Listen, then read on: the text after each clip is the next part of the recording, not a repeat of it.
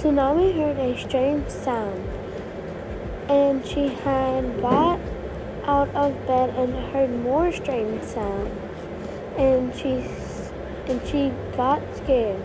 She sat on her bed and thanked to herself and said, "It must be a dream." Water was pounding out of her head just as if she was caught in a storm. But how is it happening so fast to me? She was standing in her bathroom.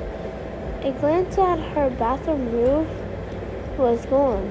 Tsunami started to run to her mom and dad's room, and she heard her parents' footsteps down the hall.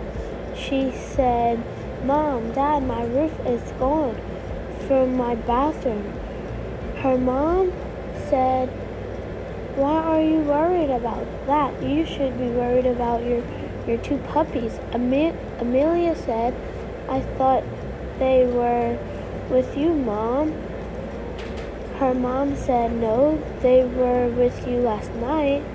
"No, my puppies are gone." Tsunami was depressed because her puppies are trapped in a hurricane. The next day, Tsunami got out of the bed and went to check outside, and water was in her house, and she yelled for her parents, and they came running out of their room. "Mom, Dad, we have to go on the roof and call for help." Then they got on the roof.